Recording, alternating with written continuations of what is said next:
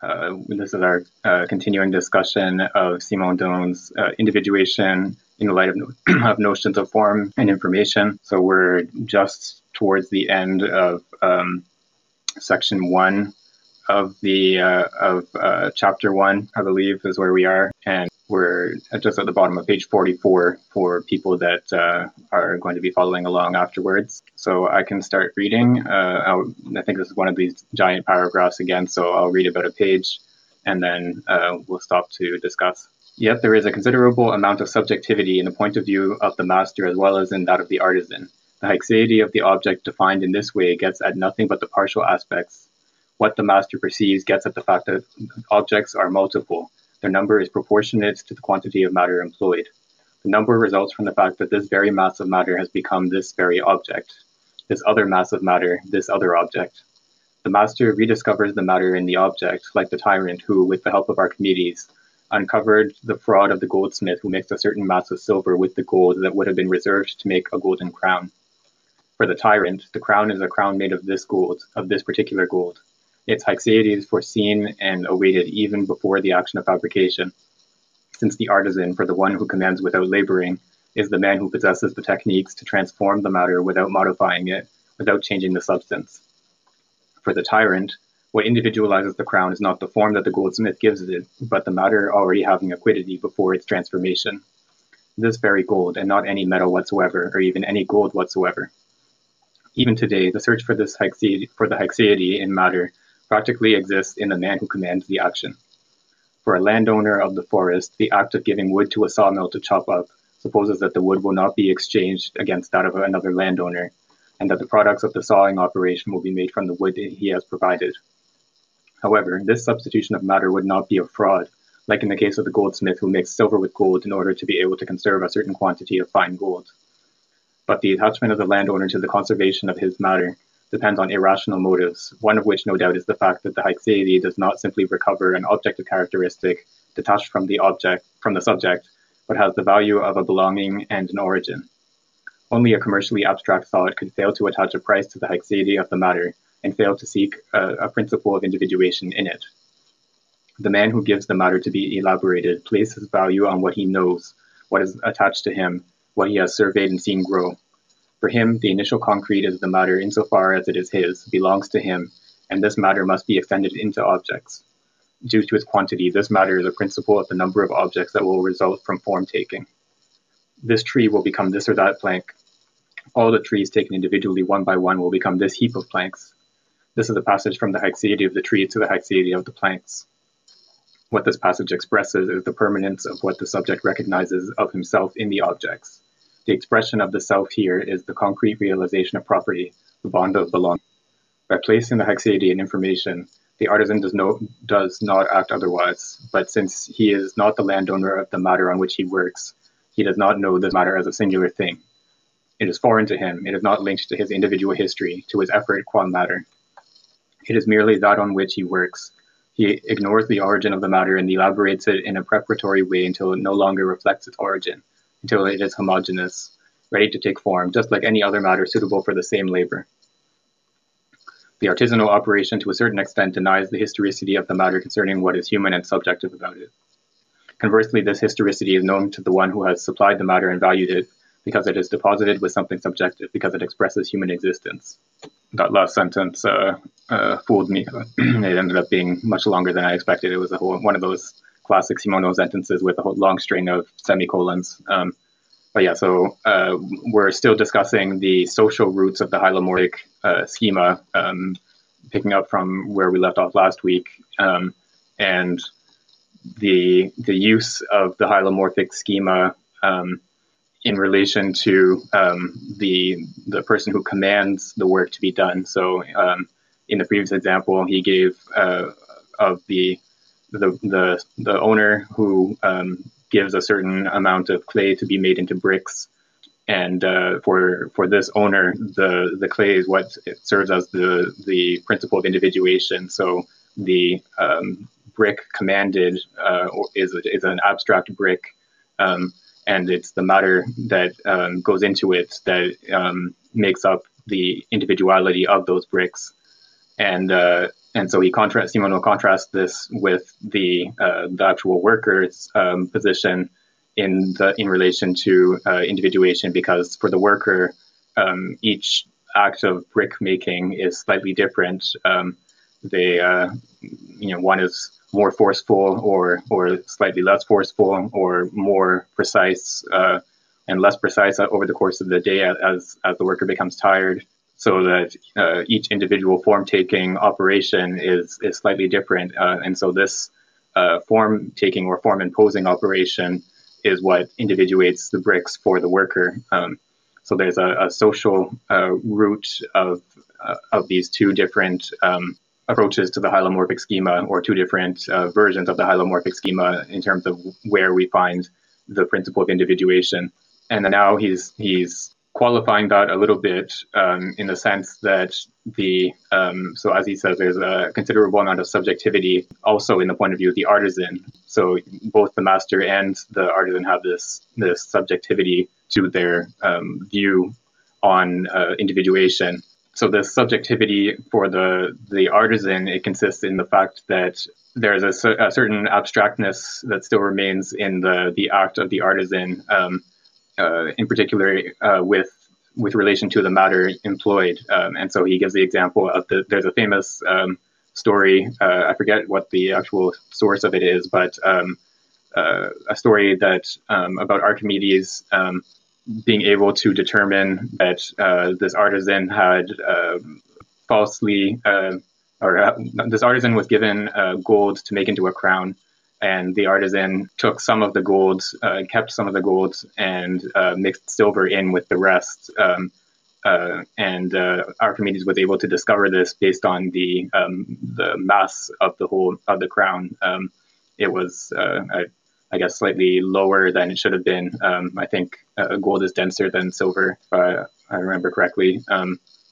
And so the mass of the crown was less than it should have been. And so Archimedes was able to discover the fraud because of this. And so the relationship of ownership of the matter that goes into the object produced implies a certain relationship to the haecceity of that matter. So it's not just any matter, any metal or whatever that goes into the crown that satisfies the owner. It has to be gold, and in particular this gold that I gave to the artisan to produce the crown from. So on the one hand, the owner has this sort of external relationship to the individuation because they are not involved in that process of form taking. But on the other hand, they also have this attachment to the haecceity of the matter in a way that the artisan does not have. So these different perspectives are complementary in a way. It seems like, to me, part of what he's setting up, like, this is still a critique of the technical operation, a critique of hylomorphism because of its dependence on the technical operation, which is inseparable from the social dimension. And so, like, the two perspectives that the social dimension gives rise to, neither of them is sufficient. Neither of them gives like a complete picture of the actual process of individuation. So maybe that's another problem with hylomorphism itself.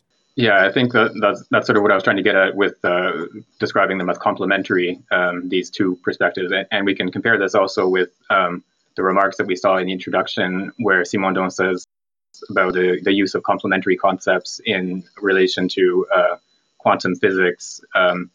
It shows the way that concepts, in the strict sense that he wants to use the term, concepts are inadequate to grasp individuation. So here I think we can see the same thing when the hylomorphic schema wants to try to grasp the individuation of a brick or any other object. It ends up with these two sort of complementary perspectives, and neither one is capable of fully grasping that operation. And so I think that same complementarity is present here as well as in the example of quantum physics. Do you think it would be correct to say this? Because I found it an interesting, I was saying in the chat, reversal of like you would think that the one ordering, or the capitalist or the king or whoever it might be, would be the one who has this kind of more anonymous relationship with matter, or like, they're indifferent to hexaity because they just are constantly processing large quantities of it and ordering people to do different things with it. But then and then you would think the artisan who works very closely with each individual piece would be the one who's very, in touch with the individual liquidity of each thing.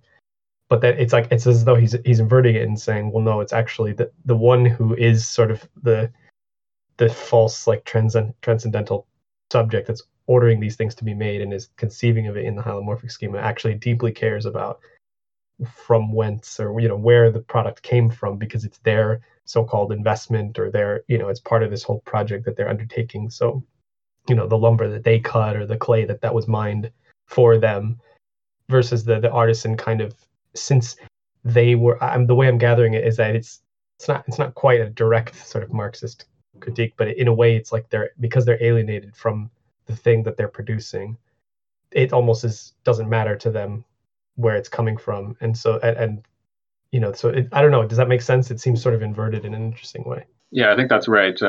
I think there's almost a dialectical. Simondon wouldn't like the use of that term because for him this is not a dialectical process, but there's a sort of inversion from one moment of the argument to the next, where he at first he sets up as if the artisan has this, as you said, sort of a closer relationship to the object being worked on, and you would sort of expect them to have a relationship to the matter that they work on. But then in the next moment, he inverts that expectation. And I think we can compare this to notions of alienation.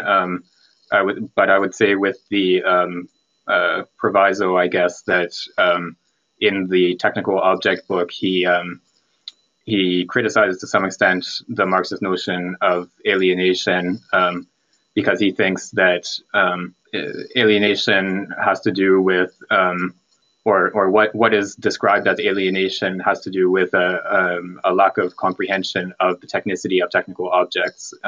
Having that grasp of that technicity would be an overcoming of that alienation.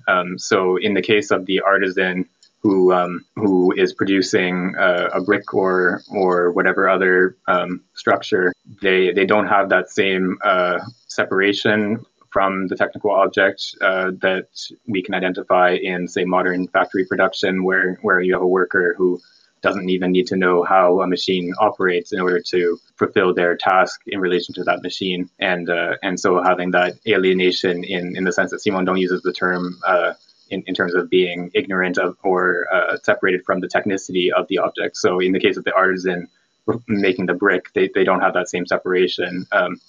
But I think outside of Simondon's specific use of the term, I think it would make sense to describe this as alienation. So the fact that the worker producing the brick doesn't actually own the material that they work on, and the fact that they won't own the brick that's produced, they're producing it for someone else, is what separates them from the matter, and so it's an object of indifference to them, and even there's a certain like the example of the artisan with the crown from the Archimedes story. There's a certain, I guess, conflict of interests between the owner and the worker in terms of the use of the matter, where the artisan can have an interest in taking some of that matter for other uses or for their own personal gain, rather than imposing the form on it that the owner commanded. So it's that relationship of non-ownership, or that the gap between the worker and the matter that they're working on is what makes them have this indifference or even conflict of interests in relation to the matter that they're working on. Here are two. So first thing is that maybe like I got it on from scratch, but if so, please let me know. The idea is that can you apply like this idea to an individual or human being level? So what I want to say is like in terms of agency or subjectivity, maybe we can say that artisan or proprietor and both proprietor, artisan, and the material like a brick or other kind of a material technical object both experience individuation. So what I want to say is like, for example, brick, it transforms its quality or quantity or shape, everything itself, and at the same time, a proprietor or artisan themselves, they also experience some kind of individuation.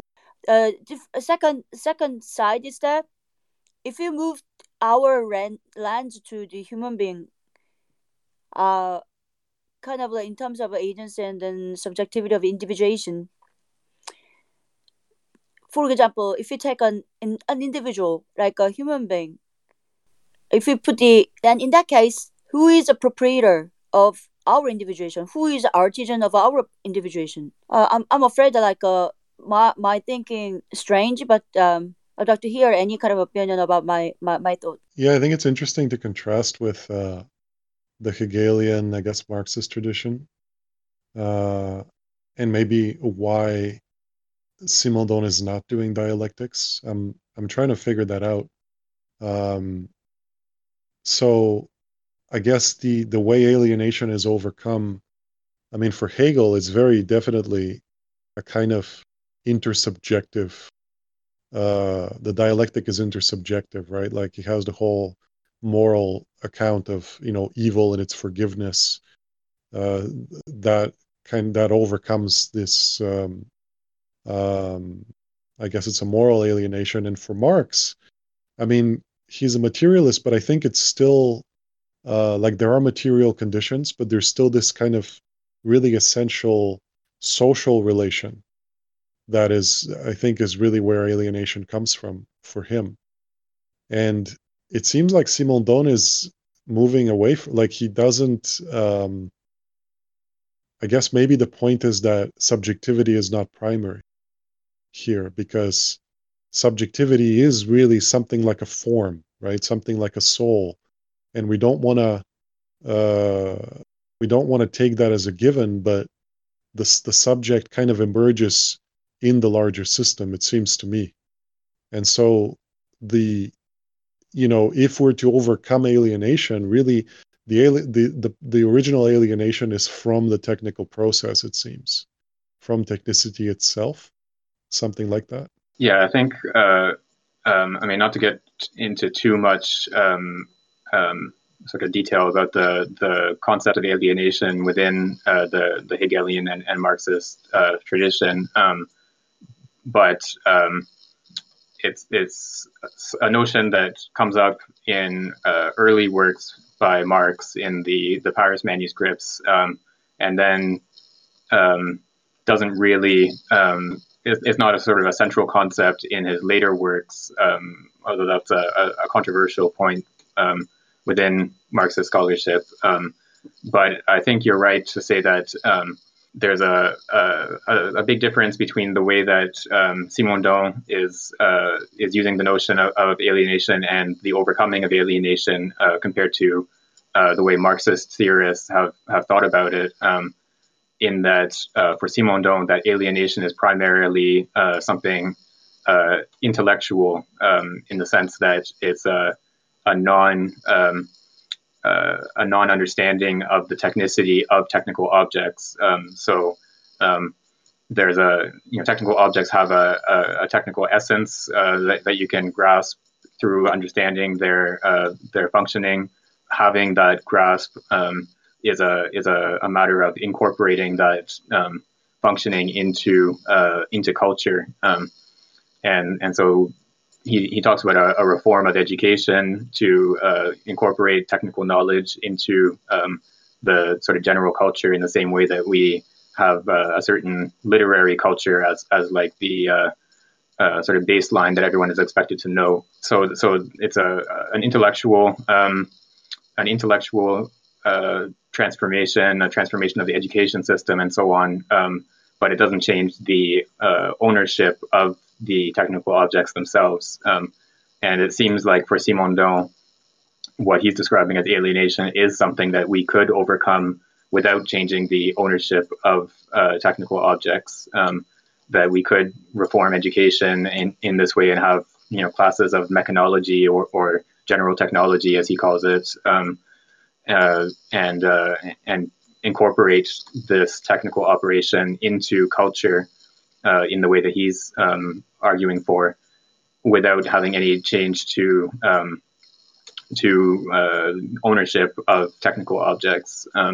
Whereas, of course, in the Marxist tradition, that alienation from alienation from the object of work is a result of those ownership relations, and so it's not possible to overcome that relationship through some sort of intellectual transformation or transformation of the education system or something like that. It requires a transformation of ownership of means of production. So yeah, there is a very different understanding of alienation and how it's related to social relations between Simondon and then the Marxist tradition. I was just going to say, I think we should continue probably, but I wanted to say that I think also whenever we think about these notions of like alienation and intersubjectivity, like that's always going to be something that, I don't necessarily agree with the idea of engineering classes replacing problems of ownership.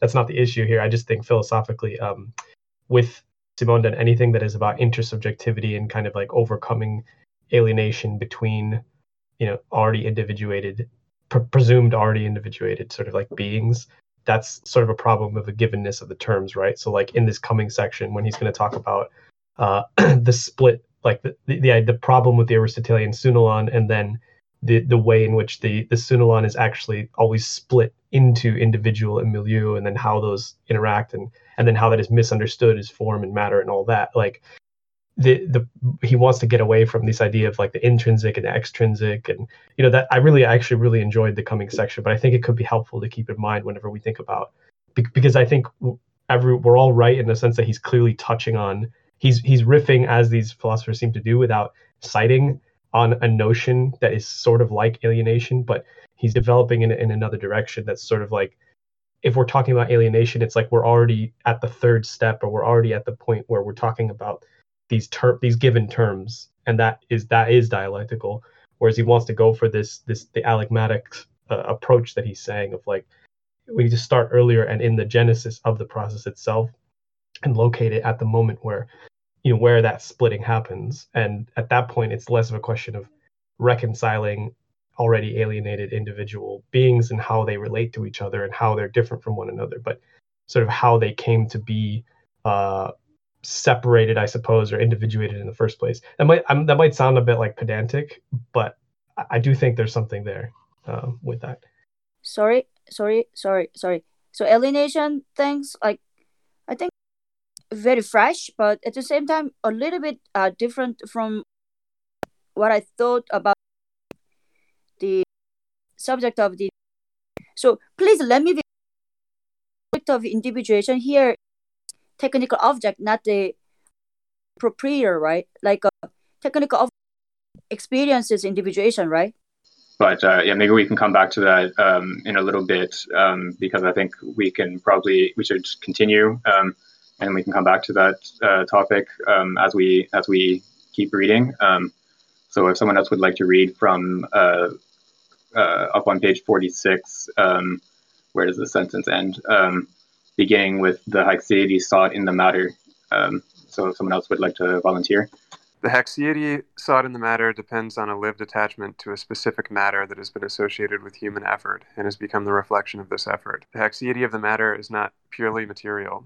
It is also a haecceity with respect to the subject. Conversely, the artisan expresses himself through his effort, and the workable matter is nothing but the support and occasion of this effort. It could be said that from the artisan's point of view, the object's haecceity only begins to exist through the effort of shaping. Since this effort of shaping temporally coincides with the beginning of the haecceity, it is natural that the artisan attributes the foundation of the haecceity to information, although form-taking is perhaps nothing but an event concurrent with the advent of the haecceity of the object, the veritable principle of which is the singularity of the here and now of the complete operation. Likewise, the haecceity begins to exist for the proprietor of the matter with the purchase or act of planting a tree. The fact that later this tree will be matter for a technical operation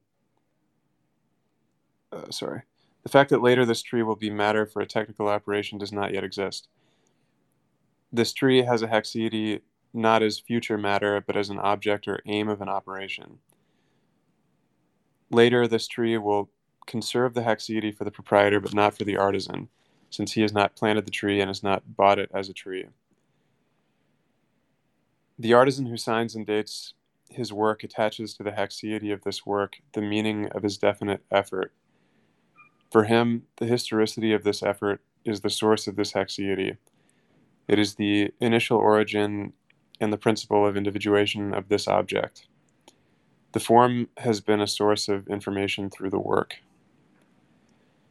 On the other hand, if the question of the foundation of individuation can be legitimately posed, and if this principle is to be sought somewhat in the form and somewhat in the matter according to the type of individuation taken as a model of intelligibility, it is probable that the technological cases of individuation in which form and matter have a meaning are still very particular cases, and nothing proves that the notions of form and matter are generalizable.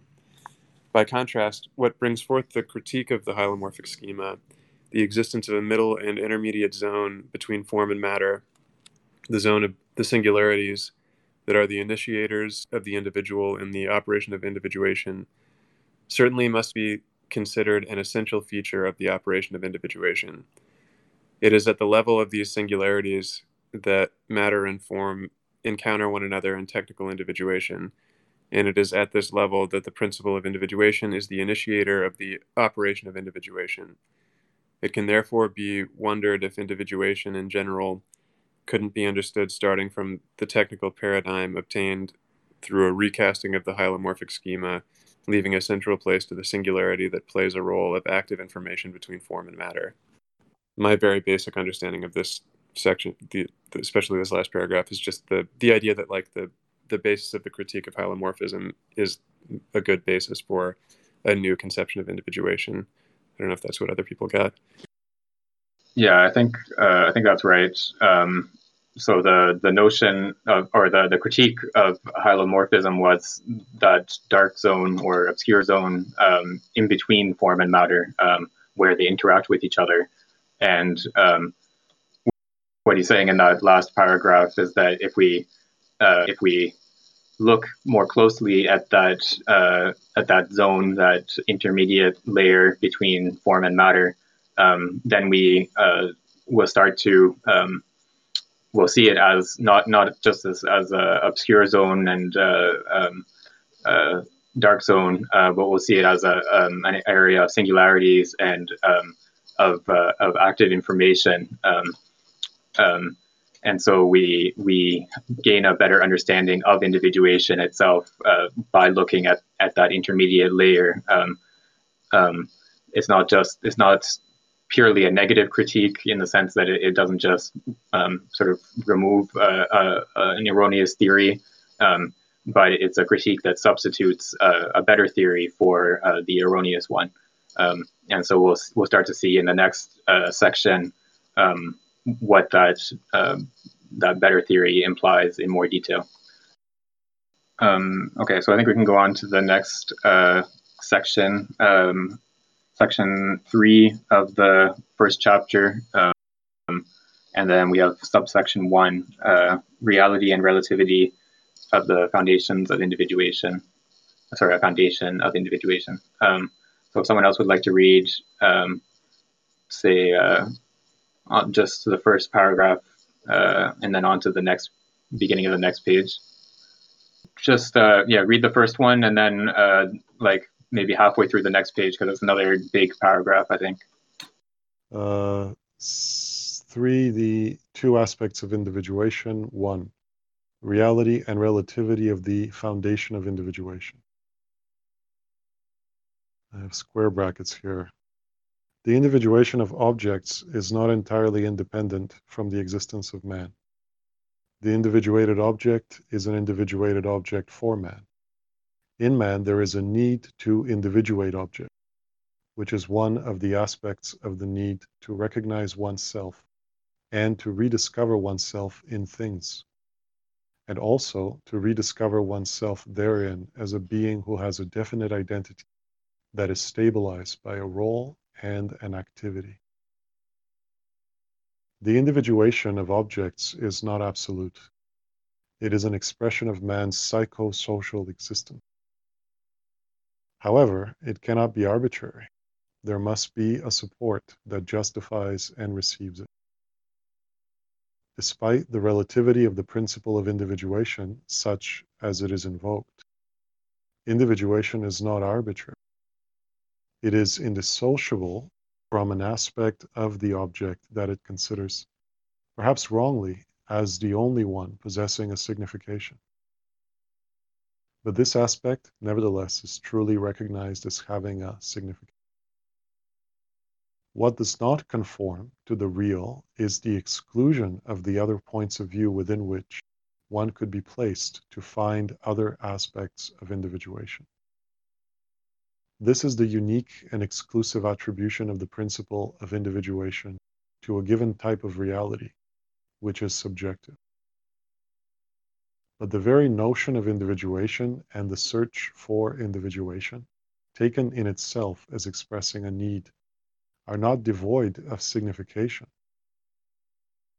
The subjectivity of individuation for man and the tendency to individuate objects should not lead to the conclusion that individuation does not exist and does not correspond to anything.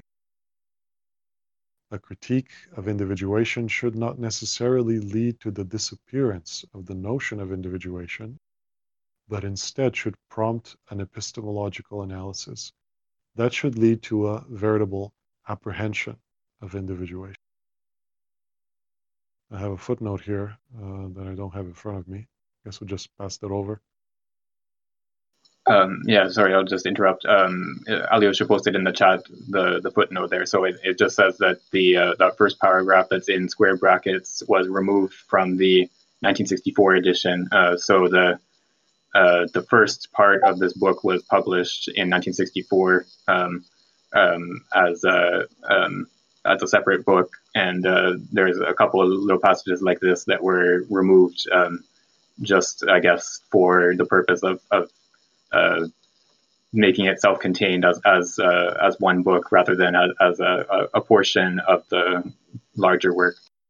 Actually, I think we can stop there and discuss a little bit because there's some points to go over in this paragraph, and then we'll continue from there. So yeah, there were a couple of translation points that I thought were maybe questionable. They're probably not like big. It's probably not a big deal, but where I would translate it differently than the way he's translated it. So in that first sentence, like after the colon, says, in man, there is a need to individuate objects, which is one of the aspects of the need to recognize oneself and to rediscover oneself in things, and also to rediscover oneself therein, etc. So I think to rediscover oneself is not really a good translation of se retrouver. I think it would be better to say to find oneself in things, or to find oneself in things. I think is probably the best translation. So it doesn't imply anything like rediscovery. Suggests something more, I think, transformative or something like that. But here the meaning is basically synonymous with to recognize oneself in things, as a previous phrase has it. So yeah, that was one translation point. Where was the other one?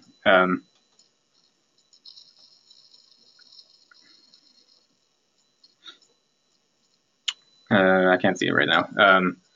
But yeah, in terms of the meaning of this passage, so he's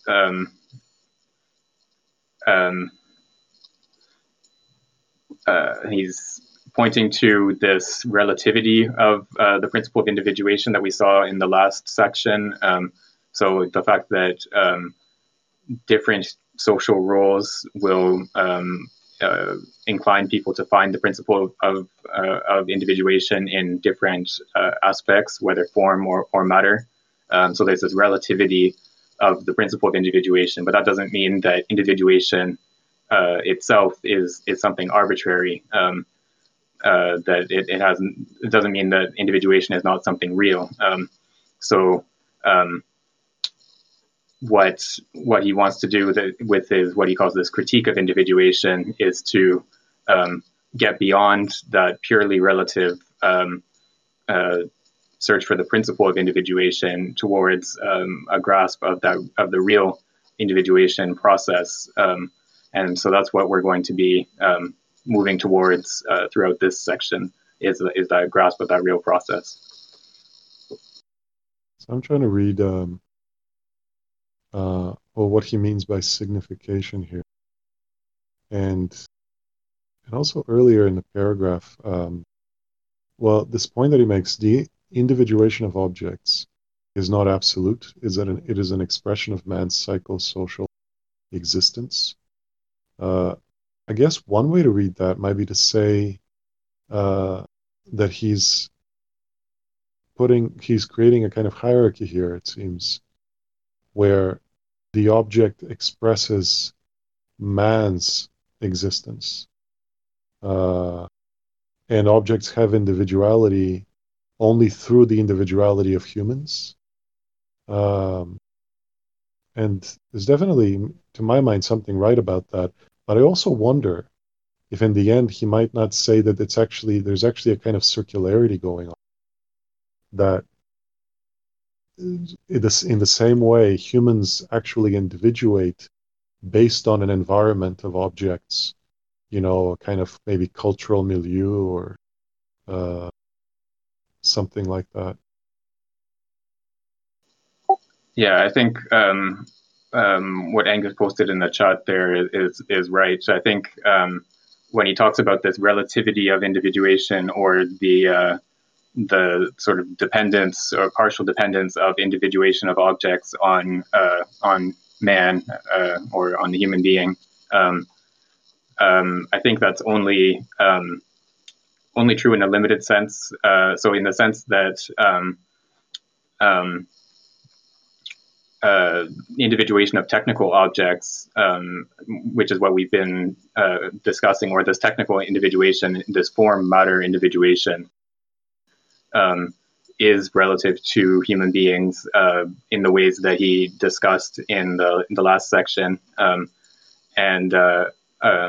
But other forms of individuation, like vital individuation that he's going to discuss later, the more you can say natural forms of physical individuation, like the crystallization that we're going to get into, I think, in the next, the third chapter, I believe. Some of these examples are examples of individuation that are not relative to human beings in that sense, in the same way that the form matter individuation is. So there's it's only relative to this technical individuation. That technical individuation is relative to human interests or human social roles, but individuation as such or in general is not relative to human interest in the same way. First thing I'd like to ask is about your translation thingy. I saw the French text and then it says se retrouver dans les choses. So se retrouver is different from trouver. Retrouver is like the rediscover. So I think translation doesn't have any problem. I think se retrouver, I think has more of a meaning here of to recognize oneself in things rather than to. So the idea of rediscovery, I think, suggests something transformative. So we talk about someone, rediscovering themselves. I don't know. I guess if they change their career or something like that. Whereas here, it just has the meaning of some sort of identification of the individuation of a human being with the individuation of an object. So it's because human beings are individuals that they have a need to identify the individuation of objects, and that individuation of objects is therefore relative to this human need. So I think that's the meaning of se retrouver in that context. I like you understood like the retrouver is like a transformation, because my understanding of individuation is like a transformative becoming. So from the genuine original identities to the other things, like I think Simone tried to explicate the process of becoming. So I think that's much closer to transformation. So in that sense, I think Retrouver can be just like rediscover, not just like discover, like rediscover, but it depends. Maybe like we can think it more by reading further. And then second thing I'd like to ask is like I think our discussion is more I don't know directed to anthropocentric. Like I I don't know, like it's like for me to me it's quite a reciprocal. So individuation could happen to technical object at the same time. For example, a human being who is associated or related to the technical object also may experience individuation. So I'm wondering, this individuation process can be reciprocal, and then it's not just one time thingy. So it's kind of like a continuous, incessant loop. I mean, not exactly loop, but anyways, incessant process of becoming transformation. Yeah. So I think you're right that that idea of individuation as a transformative process is probably what the translator Taylor Adkins had in mind when he chose that term. So yes. So I guess my suggestion was not so much a rejection of the term, but maybe a different nuance. But yeah, so in general, the process of individuation, of psychic individuation, and then collective individuation that take place in human beings is a transformative process. So that there's it's not simply or it's something much more involved than the form taking that that we've been discussing in the case of the technical object. But I don't want to spend too much time on that translation point, because I don't think it's ultimately that important which translation we choose there. But I think the idea that you were pointing to about the reciprocal nature of individuation is, I think that's right. I think that's correct, in the sense that, so in the same way that in this passage he's pointing to the relativity of individuation of objects to human individuation. So it's only because human beings are individuals and undergo processes of individuation that they're capable of individuating objects, and that they have this need to individuate objects. as he puts it, it's a there's a sort of reciprocality in that sense, where the individuation of the human being and the individuation of the object are correlated with each other. Shall I read the next paragraph? No, I don't know. I'm going to go ahead. I don't know if Manifest you said anything, but I guess I'll just read this one to the end. I don't know if it makes sense to keep going. I guess we'll see. Critique and epistemological analysis cannot be restricted to indicating a possible relativity of the search for the principle of individuation, and they cannot be restricted to indicating its subjective psychosocial signification. I'm hearing a bit of feedback. Is that you, Nod? It is furthermore necessary to study the content of the notion of individuation in order to see if it expresses something subjective and if the duality between the conditions of the attribution of this principle to form or to matter is rediscovered in the very content of the notion. Without researching the principle of individuation, the following question can be posed. What is individuation? Yet here an important divergence appears between two groups of notions. It can be asked why an individual is what it is. It can also be asked why an individual is different from all other individuals and cannot be confused with them. Nothing proves that the two aspects of individuation are identical. To confuse these two aspects is to suppose that an individual is what it is, at the interior of itself, in itself, relative to itself, because it involves a definite relation with other individuals, and not with another specific individual, but with all other individuals. In the first sense, individuation is a set of intrinsic characteristics. In the second sense, individuation is a set of extrinsic characteristics, i.e. relations. But how can these two series of characteristics accommodate one another? In what sense do the intrinsic and the extrinsic form a unity? Should intrinsic and extrinsic characteristics really be separated and considered as effectively intrinsic and extrinsic? Or instead should they be considered as indicating a deeper, more essential mode of existence that is expressed in the two aspects of individuation? But then, can it still be said that the basic principle is indeed the principle of individuation with its usual content, i.e. supposing that there is reciprocity between the fact that a being is what it is and the fact that it is different from other beings? It seems that the veritable principle must be discovered at the level of the compatibility between the positive aspect and the negative aspect of the notion of individuation. Perhaps then the representation of the individual will have to be modified, just like the hylomorphic schema in its incorporation of information. Right. Thanks for continuing.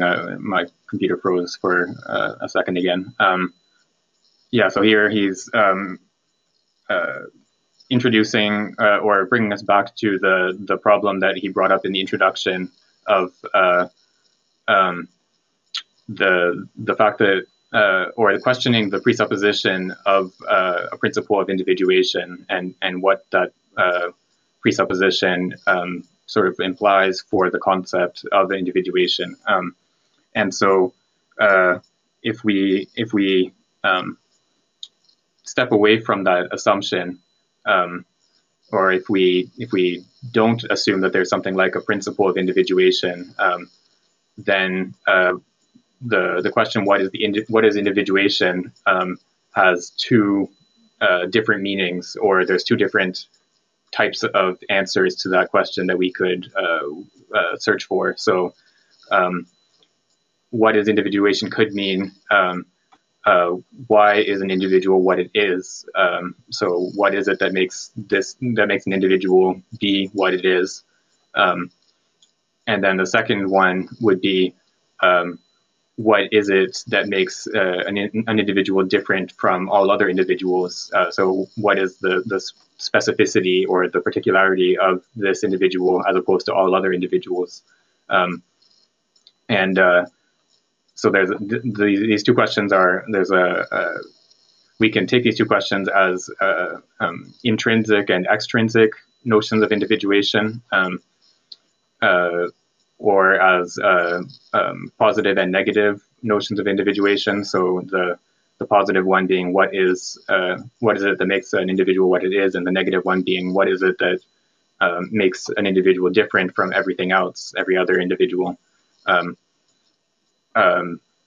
But each of these questions is, or the goal that Simondon is setting himself here is to go beyond these two questions, these two aspects of individuation conceived of as sort of outside of each other as two independent questions, but to get to something more fundamental, which will generate these two aspects of the question, or these two aspects of individuation. So it's not just that we have extrinsic and intrinsic notions of individuation, but we'll have something more fundamental that will generate the extrinsic and the intrinsic aspects, or on which those extrinsic and intrinsic aspects will be based.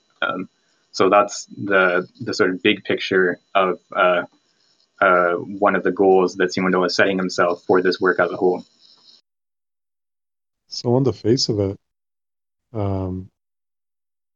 there's something really Hegelian about this, in that, like, Hegel, I think, would describe his own logic in very similar terms. Like a ground of extrinsic and intrinsic relations. Like the place where those two both the inner and the outer stem from. Those kinds of formulations. But I think that's just a surface similarity, because I guess my take is that Simondon is not going to want to think of relations as negativity, right? Whereas for Hegel and the dialectical tradition, I guess, relation is always a negative, right? It's what something is not. To go from one thing to another, there is a kind of negation that needs to be performed. Whereas it seems to me where Simondon is unique is I guess he will be thinking of relation in non-negative terms. And I think that will flow into Deleuze as well.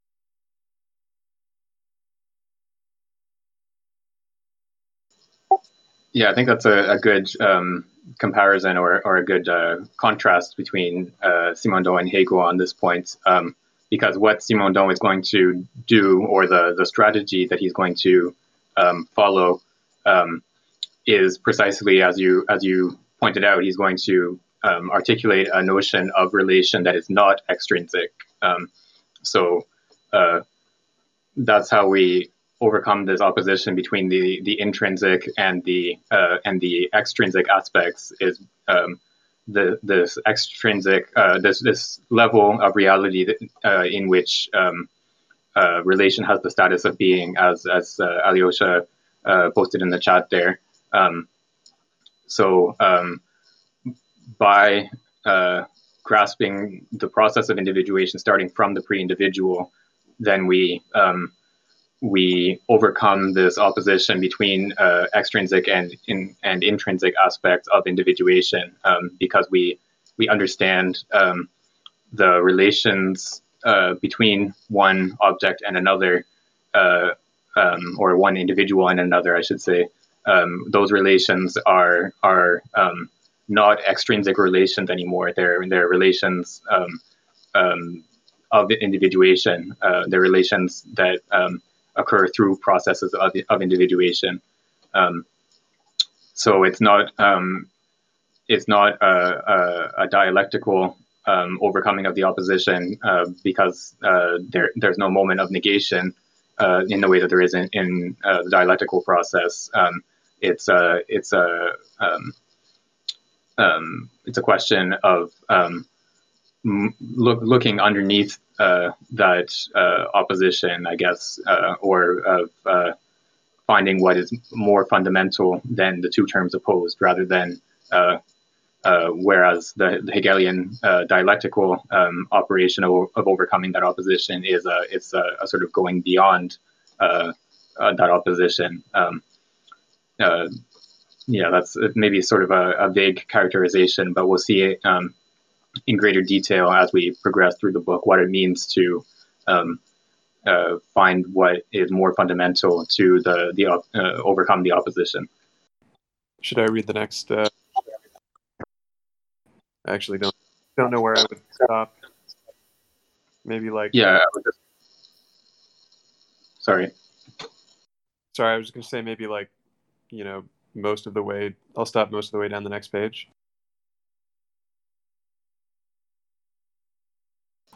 really long. Yeah, that sounds good. There's a couple of short paragraphs so you can read through to halfway down the next page. Okay. We're at how can what is proper, right? Yes, yeah. Okay. How can what is proper to an individual be bound to what this individual would be if it did not possess what it possesses on its own? We should question if an individual's singularity or singularities play a real role in individuation, or instead if these are secondary aspects of individuation that are added to it but do not play a positive role. To place the principle of individuation in form or in matter is to suppose that the individual can be individuated by something that pre-exists its genesis and contains individuation in embryo. The principle of individuation precedes the genesis of the individual.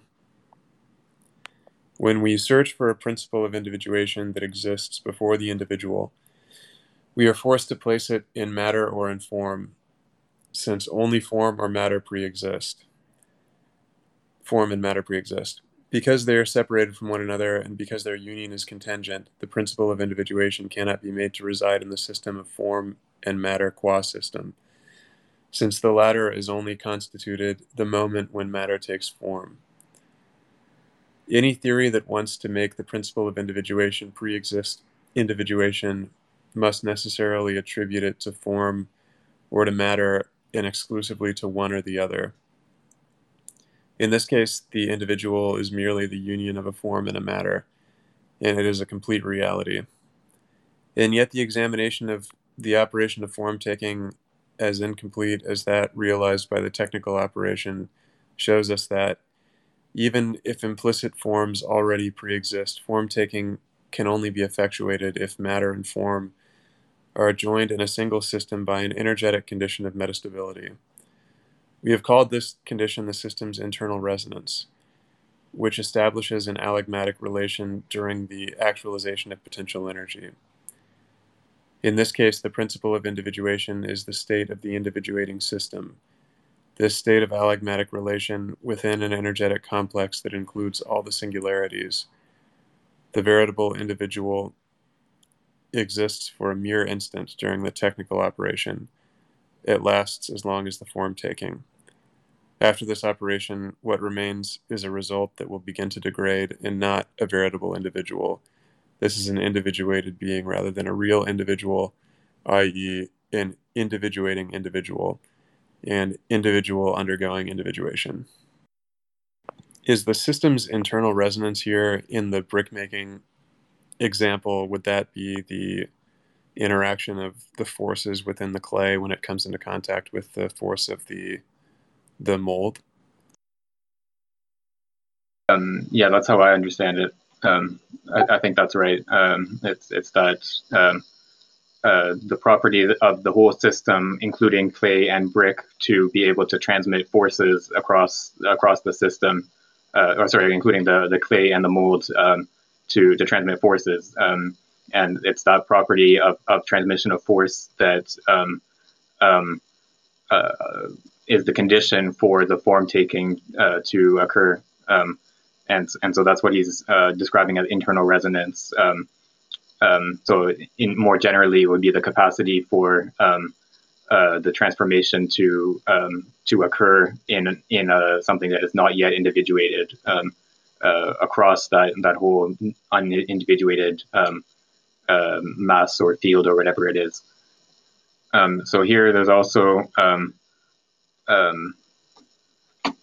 he's continuing that relativization of the principle of individuation, or the criticism of the search for a principle of individuation. And he poses that in the case of the form taking operation of the brick, that what we can identify as the principle of individuation, if we really need to find the principle of individuation, is actually the form taking itself, or the system as a whole, rather than something that pre-exists the individuation process. So it's not in the form or the matter, which under the hylomorphic schema we would have to pick one and say that this is the principle of individuation. We are going to find the principle of individuation in the process of individuation itself, in that form-taking operation. So it's by not presupposing a pre-existing principle of individuation, it allows us to focus our attention onto the process of form taking rather than on something that pre-exists the form taking operation.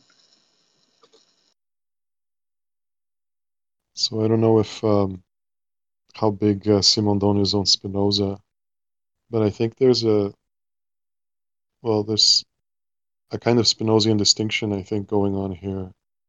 So the sentence, this is an individuated being rather than a real individual, i.e. an individuating individual, an individual undergoing individuation.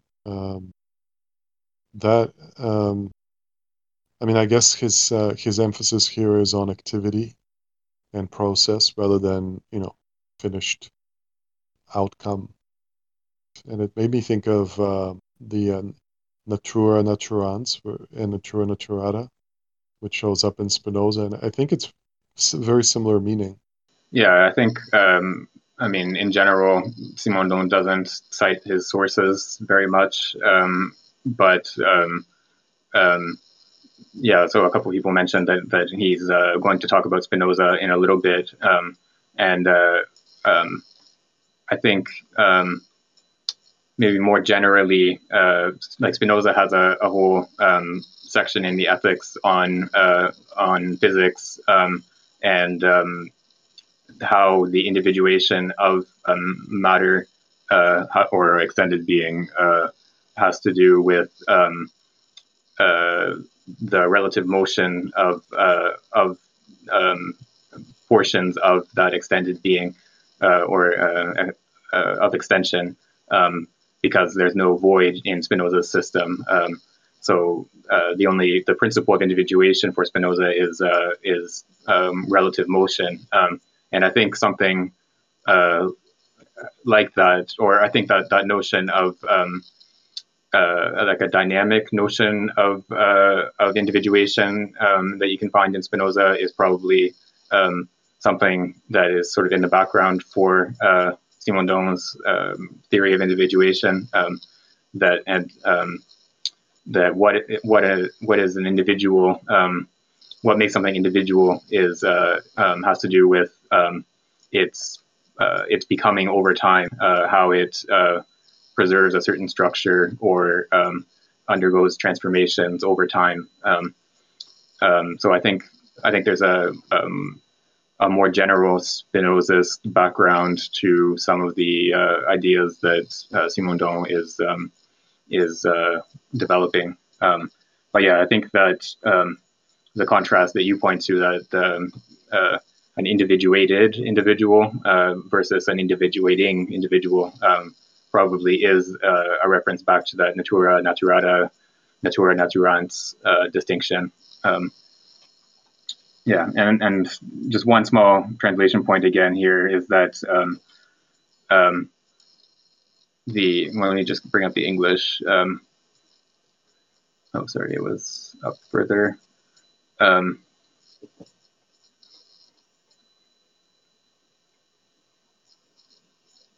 I can't find it. But when it says when he talks about the individuated individual, so the way I would translate that passage is it is an individuated being rather than a real individual.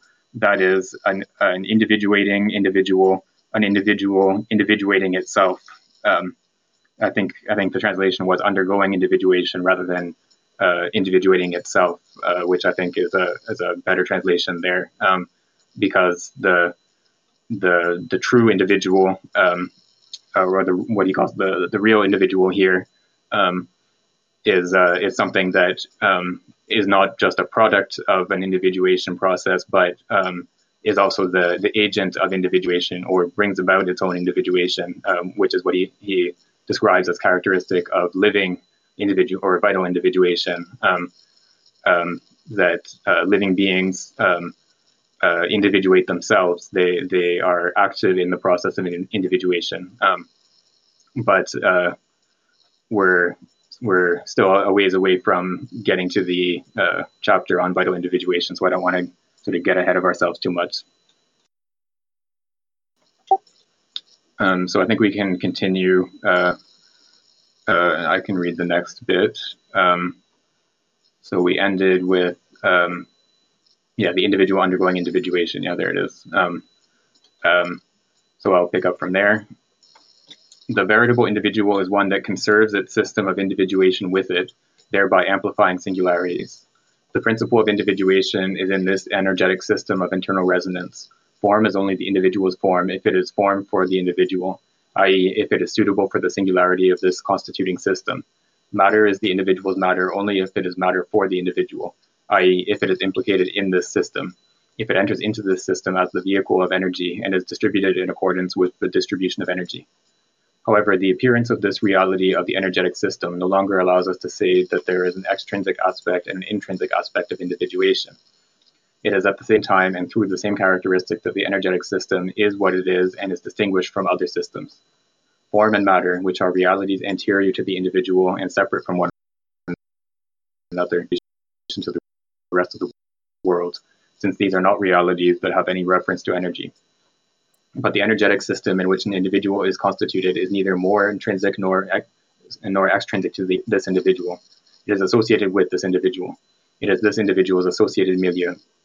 Through its energetic conditions of existence, the individual does not merely exist within its own limits, it emerges from a singularity. For the individual, relation has the value of being. The extrinsic cannot be distinguished from the intrinsic. What is truly and essentially the individual is the active relation, the exchange between the extrinsic and the intrinsic. There is extrinsic and intrinsic relative to what is first.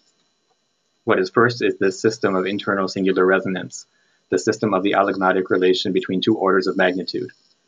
In terms of this relation, there is the intrinsic and the extrinsic, but the individual is truly this relation and not the intrinsic, which is merely one of the concomitant terms. The intrinsic, the interiority of the individual, would not exist without the ongoing relational operation that the ongoing individuation is.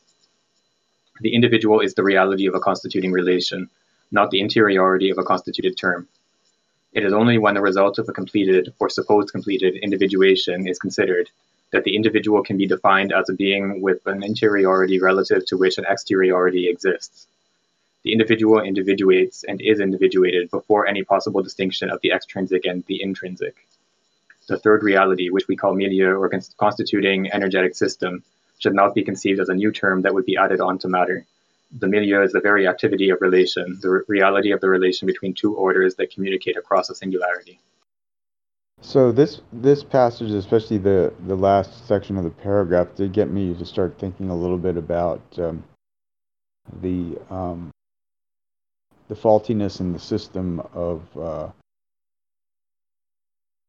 political representation and identity, and how that doesn't seem to abide by what Simondon is describing here, which is sort of the underlying relations that then differentiate the actual process of experience outside of these preconceived, what I guess in refracting off of this point that he's making are sort of preconceived notions of political identity,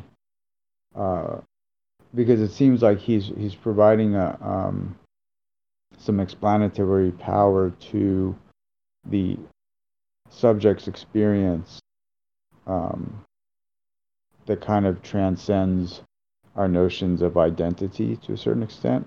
I think there is still some tension there, given the amount of information that is packed into the political, as well as the identity of the individual. So maybe you guys can unpack that or speak to that a little bit. I think what I would say is that we probably won't be able to have a good grasp of political identity or something along those lines until we get to the chapter on collective individuation, because we need to get through psychic individuation first, and then collective individuation, and we'll see his concept of the trans individual, which is sort of the individuation that goes beyond one individual. So there's always the pre-individual remnant that is beyond any one individual, and so the resulting individuals, the ones that result from the psychic individuation, will be relative to the milieu, so I think we should probably wait a little bit to discuss the concept of political identity, and how that fits in with the process of individuation as Simondon describes it. Okay, fair enough. I just wanted to add that I see some relation or parallel that can be drawn again with Bergson. And here I feel like Simondon is writing more about that he's kind of some granularity where he's writing about certain elements that are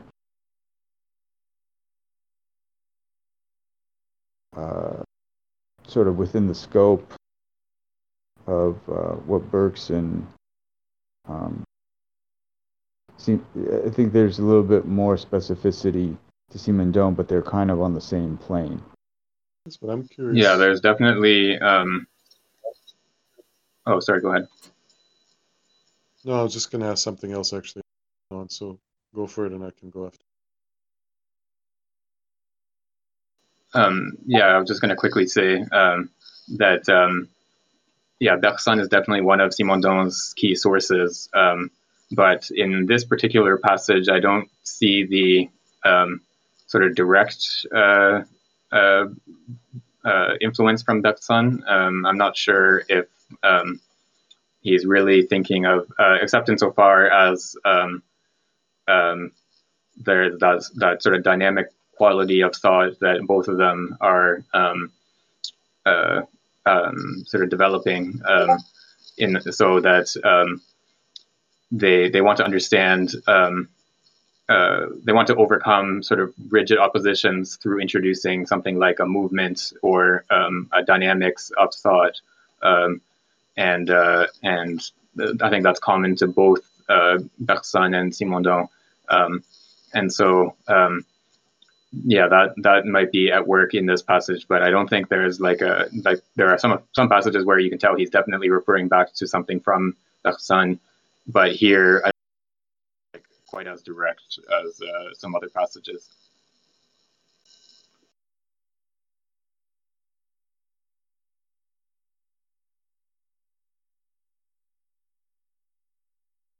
So the thing I was wondering about is how to understand the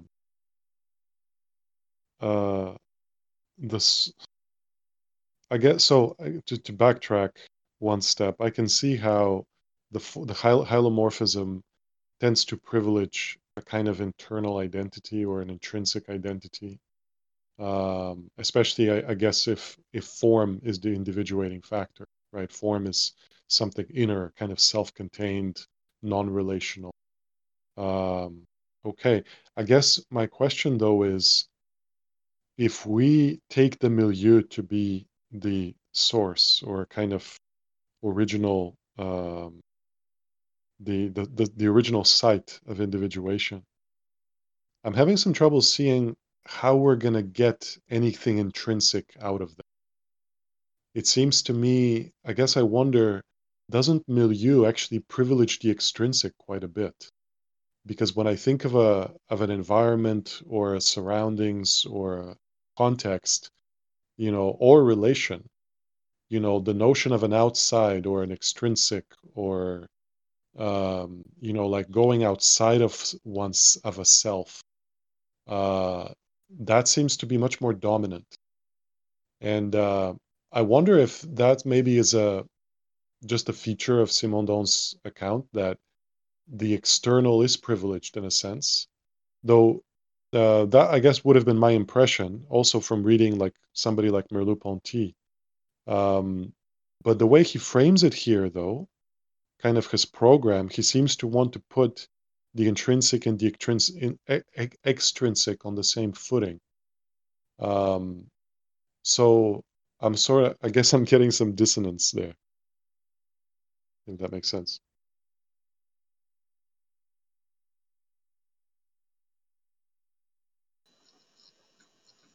Yeah, I think that's a good question. I think what I would say in response to that is that there's the relationship between the intrinsic and extrinsic is something that's going to be secondary for Simondon, and we shouldn't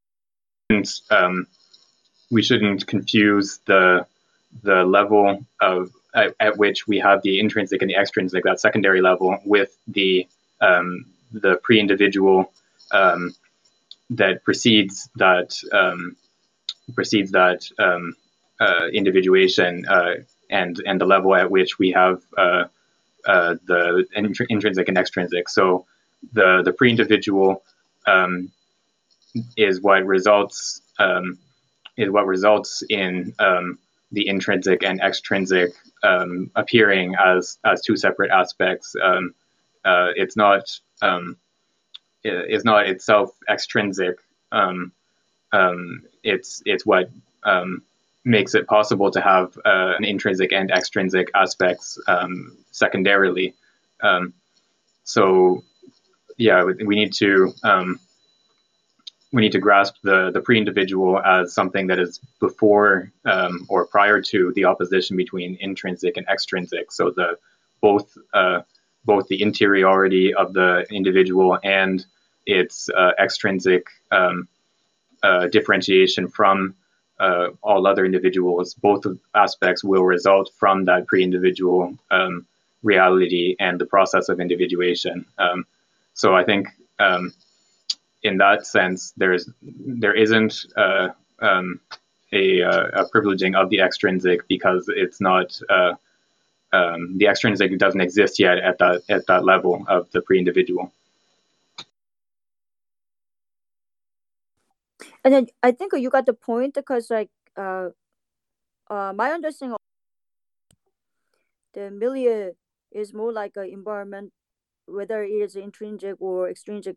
It's kind of like that the phase, like if you think of a process of individuation, we can think of a pre-individual phase and then metastable phase, things like that.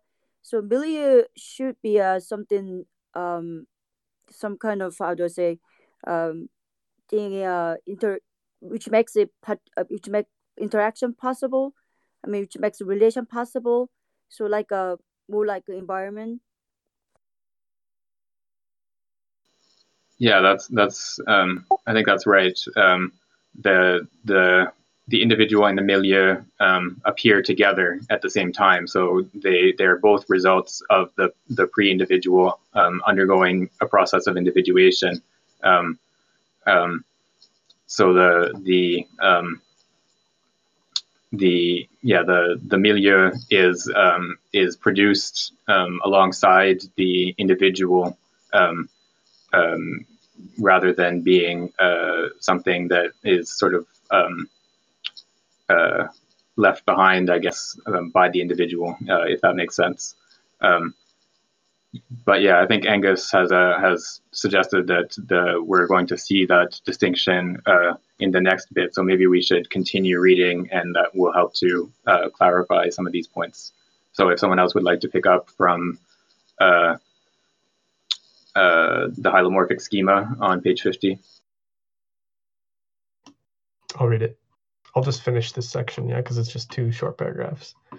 The hylomorphic schema is not merely inadequate for the knowledge of the principle of individuation, it also leads to a representation of individual reality that is incorrect. It turns the individual into the possible term of a relation, whereas the individual, on the contrary, is a theater, an agent of a relation. The individual can only be a term in an ancillary way because it is essentially a theater or agent of an interactive communication. To want to characterize the individual in itself or relative to other realities is to turn it into a relational term, i.e., into a relation with itself or a relation with another reality. First, one must find the point of view from which the individual can be grasped as an activity of relation, not as a term of this relation.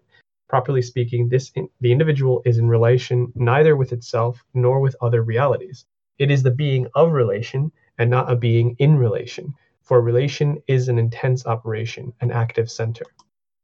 Consequently, the act of researching if the principle of individuation is what makes it such that the individual is positively itself, or if it is what makes it such that the individual isn't other individuals, does not correspond to individual reality. The principle of the individual is the individual itself in its activity, which is relational in itself as a center and singular mediation. Oof.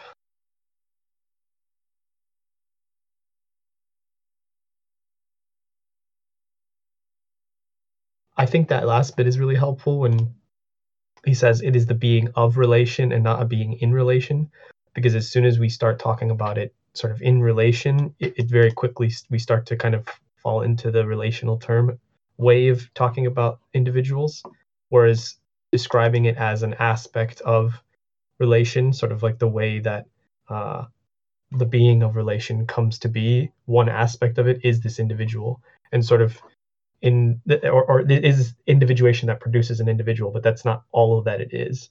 And that previous paragraph where he says, I don't know exactly how he says it, but he says something along the lines of like to talk about things with the individual as though it is separate from all of these other processes is like you're already kind of doing a violence to the all the dephasing and the relationship in the milieu that is required to reach this stage.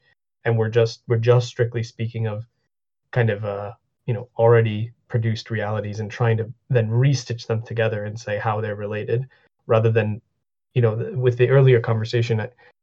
I was saying like that there's something about how the milieu and individual are kind of simultaneously produced inside of the metastable sort of relationship, or they're produced together at the same time rather than one emerging out of the other, or something like that. And the Muriel Combs, she has a good example of the plant, the way the plant emerges from and also produces its milieu, which I thought was helpful as well, that I tried to paste in chat in this regard.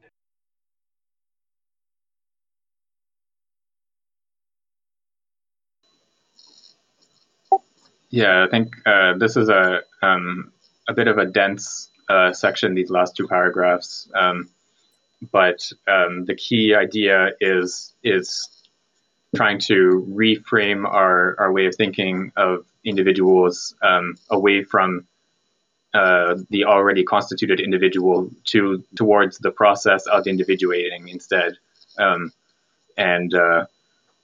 that's what it means to treat to treat individuals as a being in relation, means to treat an individual as something already constituted in relation to some other entity that is already constituted.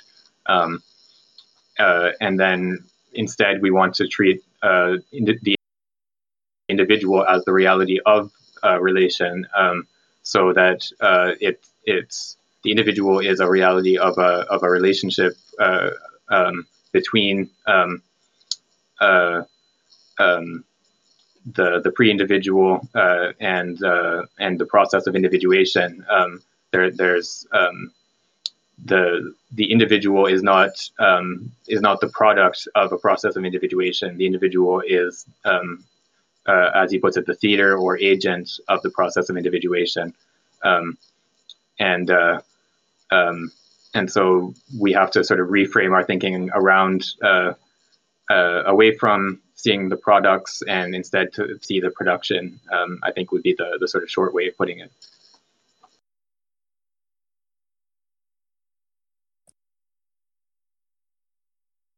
This part like sorted out the questions like we discussed beforehand, like so particular agent and the theater at the same time. So I think then anything, any individual, any technical object which is related to individuation can be theater agent at the same time. And then what I understand then of relation, not in relation, I think that has to do with the becoming, right? Like a transformation. It's such as ongoing change, things like that.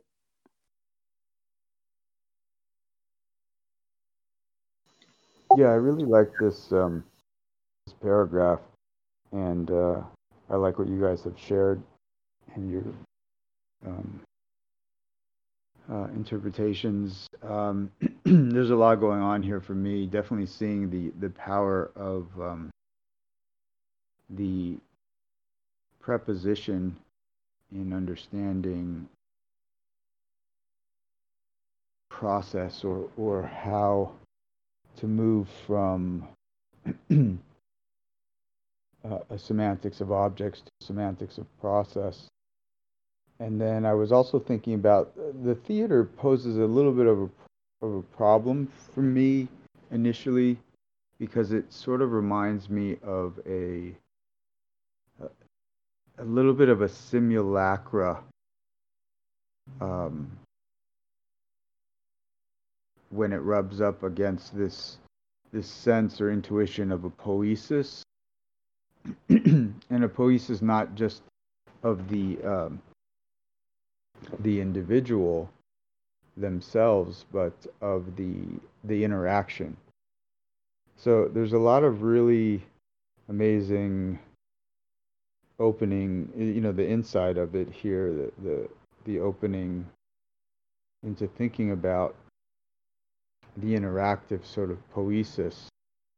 But the theater, is a little problematic because it kind of creates this imaginary aspect, or the possible slip into the remainder being a spectacle, and could lose the ever-flowing aspect of the poiesis. But there's a lot going on this and he could have just stopped at that before he Simondon, and he's kind of explicated a little bit more. But it was a real poetic aesthetic moment when he said it's a being of relation and not a being in relation. So I really like this paragraph too. Yeah, like theater is kind of like a place to be seen. What understand that kind of thing. So going back to like a break or anything like we talked about, like for example technical object, that can be the object to be seen at the same time it itself the agent of all individuation. Likewise, human being also as an individual can be an object of relation, at the same time the subject of a relation.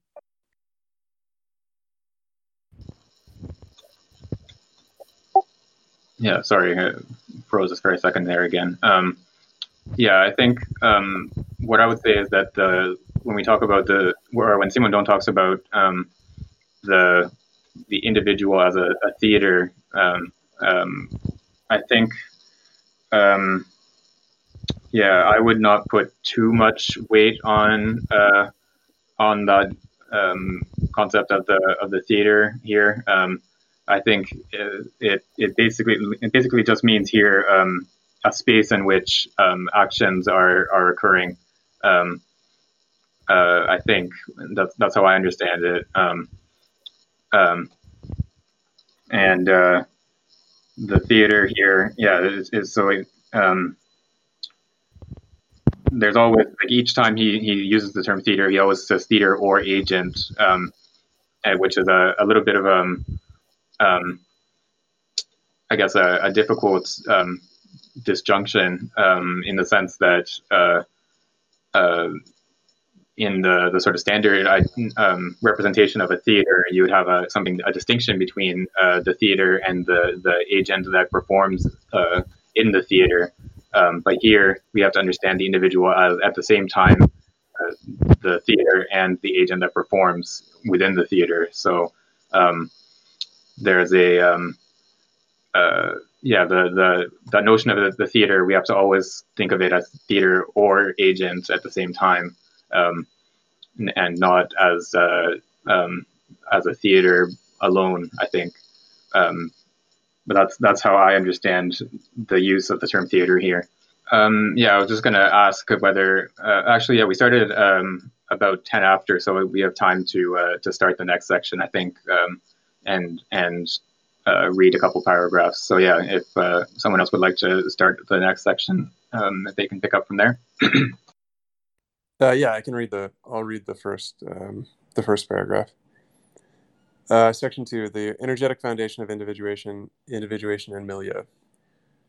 We would like to show that the principle of individuation is not an isolated reality, that it is not localized within itself, and that it does not pre-exist the individual like an already individualized embryo of the individual. That the principle of individuation in the strict sense of the term is the complete system in which the genesis of the individual takes place. That, moreover, this system outlasts itself within the living individual as a milieu associated with the individual in which individuation continues to take place, and that life is therefore an ongoing individuation, an individuation continued through time, extending a singularity. What the hylomorphic schema lacks is the indication of the condition of communication and of metastable equilibrium, i.e. the condition of internal resonance in a determined milieu, which can be designated by the physical term of the system. The notion of system is necessary to define the energetic condition, for potential energy only exists relative to the possible transformations in a defined system. The limits of this system are not arbitrarily selected by the knowledge that the subject gains from them. These limits exist relative to the system itself. The social notion that he discussed earlier that is true but only in a limited sense. The knowledge that the subject gains from the system. Yeah, I think that's at work here, but I think more generally he wants to.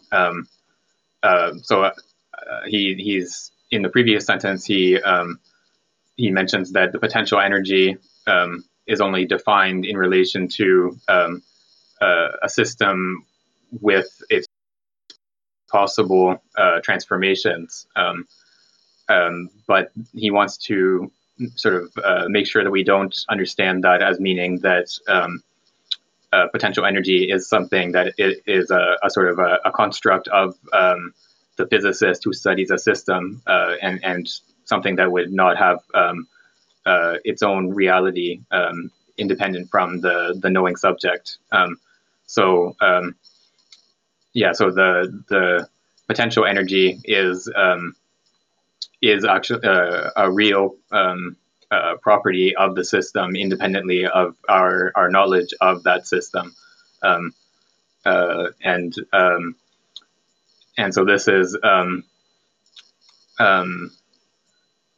is why, or one reason why the hylomorphic schema is inadequate, is because it's drawn from this type of individuation, the technical individuation, that in which that condition of internal resonance sort of disappears once the process of individuation occurs. You have the form-taking operation, and then you have a resulting individual which can only degrade from there. Whereas if we turn towards the vital individuation as a model instead of technical individuation, then we get this grasp of the individuating system, the whole system undergoing individuation, in which that notion of potential energy as a real property of the system is much more apparent and is not, doesn't just sort of disappear into that dark zone in the middle, where, as it did in the hylomorphic schema. So that's another reason why, or another consequence of the inadequacy of the hylomorphic schema. According to this path of research, the constituted individual wouldn't be able to seem like an entirely detached, absolute being in conformity with the model of substance, like the pure Sunalon. Individuation would be nothing but one of the possible becomings of a system and would be able, moreover, to exist on several levels and more or less completely. The individual as a definite, isolated, consistent being would be merely one of the two parts of the complete reality. Instead of the Sunalon, it would be the result of a certain organizational event occurring within the Sunalon and dividing the latter into two complementary realities, the individual and the associated milieu after individuation. The associated milieu is the complement of the individual relative to the original whole. The individual alone is therefore not exactly a type of being. For this reason, it cannot maintain a relation qua term with another symmetrical term. The separate individual is an incomplete, partial being that can only be adequately known if it is put back into the Sunalon from whence it originates. The model of being is either the Sunalon before the genesis of the individual or the individual associated milieu coupling after the genesis of the individual. I read that weird. Sorry. Instead of conceiving individuation as a synthesis of form and matter or of body and mind, we shall represent it as a splitting or a resolution, a non-symmetrical distribution occurring in a totality starting from a singularity. For this reason, the individual is not a concrete being, a complete being, to the extent that it is merely a part of the being after the resolving individuation. The individual cannot account for itself on the basis of itself, because it is not the being's whole to the extent that it is the expression of a resolution. It is simply the complementary symbol of another real, i.e., the associated milieu. Here, as in Plato, the word symbol is taken in the original sense, relating to the usage of relations of hospitality. A stone broken into two halves produces a pair of symbols, each fragment, conserved by the descendants of those who have bound together relations of hospitality, can be brought together with its complementary piece in a way so as to reconstitute the initial unity of the broken stone. Each half is a symbol relative to the other. It is the complementary of the other relative to the initial whole. The symbol is not what each half is relative to the people who produced it, but each half relative to the other half with which it reconstitutes the whole. The possibility of the reconstitution of a whole is not a part of hospitality, but an expression of hospitality. It is a sign. Shall I stop there or shall I continue? Yeah, let's stop there for now. Yeah, I just wanted to mention that this symbol idea, the notion of this practice of breaking a stone or a piece of pottery or whatever, and using the two halves to recognize each other. This is an example that Simondon uses all the time in a number of works. So anytime you see the word symbol, whether in this book or another one, you should always think of that example. That's always what he has in mind when he's talking about symbols. It's interesting because commonsensically, the way that you think of even the word milieu, you would think that it's out of the milieu that the individual, proceeds. But again, going back to our earlier discussion, he's saying that. Let me see if I can find the sentence. Well, just the associated milieu is the complement of the individual relative to the original whole. So the original whole isn't the milieu. The milieu is something that is also produced by it, which I think kind of helps when we get into the normal hylomorphic discussions, how it can seem like impossible to get outside of that milieu individual dynamic. But that's that's only one layer, or like the second step of an even earlier process of ontogenesis, I guess. I'm not sure what the word is, but of becoming for Simondon. Yeah, and the other side of that is that the individual understood independently from the milieu that is complementary to it. The isolated individual is always a partial reality for Simondon. So it's not much. So this is another failure of the hylomorphic schema, that it treats something like a brick as a self-contained reality, and it takes that as the sort of paradigm of what an individual is. But then what Simondon wants us to do what Simondon is trying to, how he's trying to reframe our way of thinking is to take a living individual instead as a paradigm of what an individual is. And in the way that a living individual is always arises with a milieu and is always complementary to a milieu. And so that the individuated being is always a partial reality, rather than something self-contained and independent. So that's another reason to prefer the vital individuation as a model, or individuation as a whole, rather than taking the hylomorphic schema that takes technical individuation as the model. Okay, so we have a couple minutes left, so I think we can continue and try to read the last little bit. Where are we?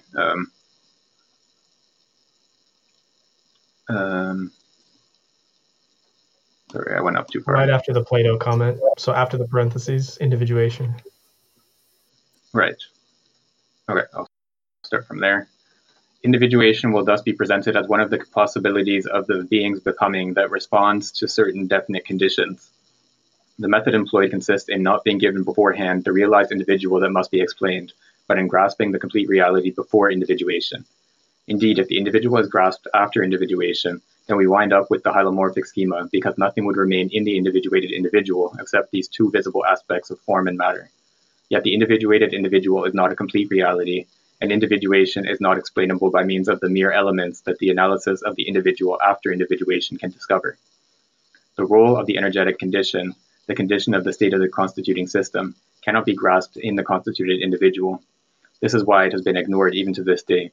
In fact, the different studies of individuation have wanted to grasp in the constituted individual an element capable of explaining the individuation of this individual.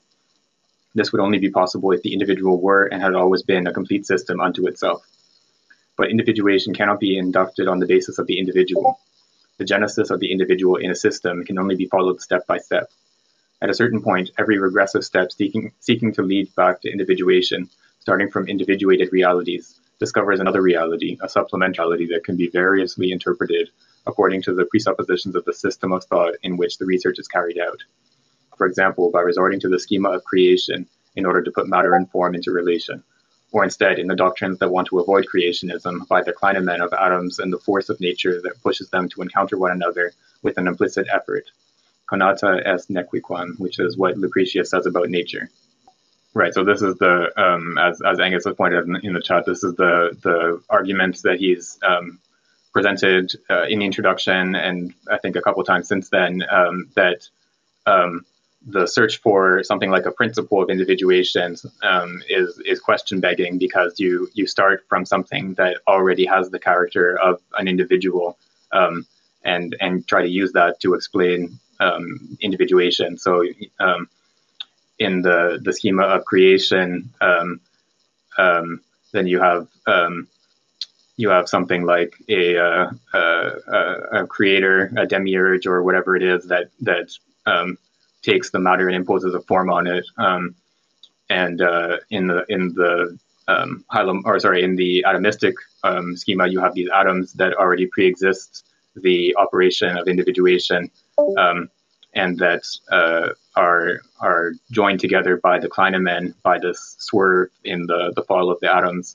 and that produces composite individuals, like human bodies and so on. And so in each case, the explanation for individuation leads back to something that is already of the form of an individual. And so you're only pushing the problem back one step, basically. So that's the structure of that argument here, which he's given already in the introduction. So I think that's a good place to end here at the bottom of the page, or at the top of the following page, I guess, the top of 53. Thank you everyone for participating today, and hope to see you all next week.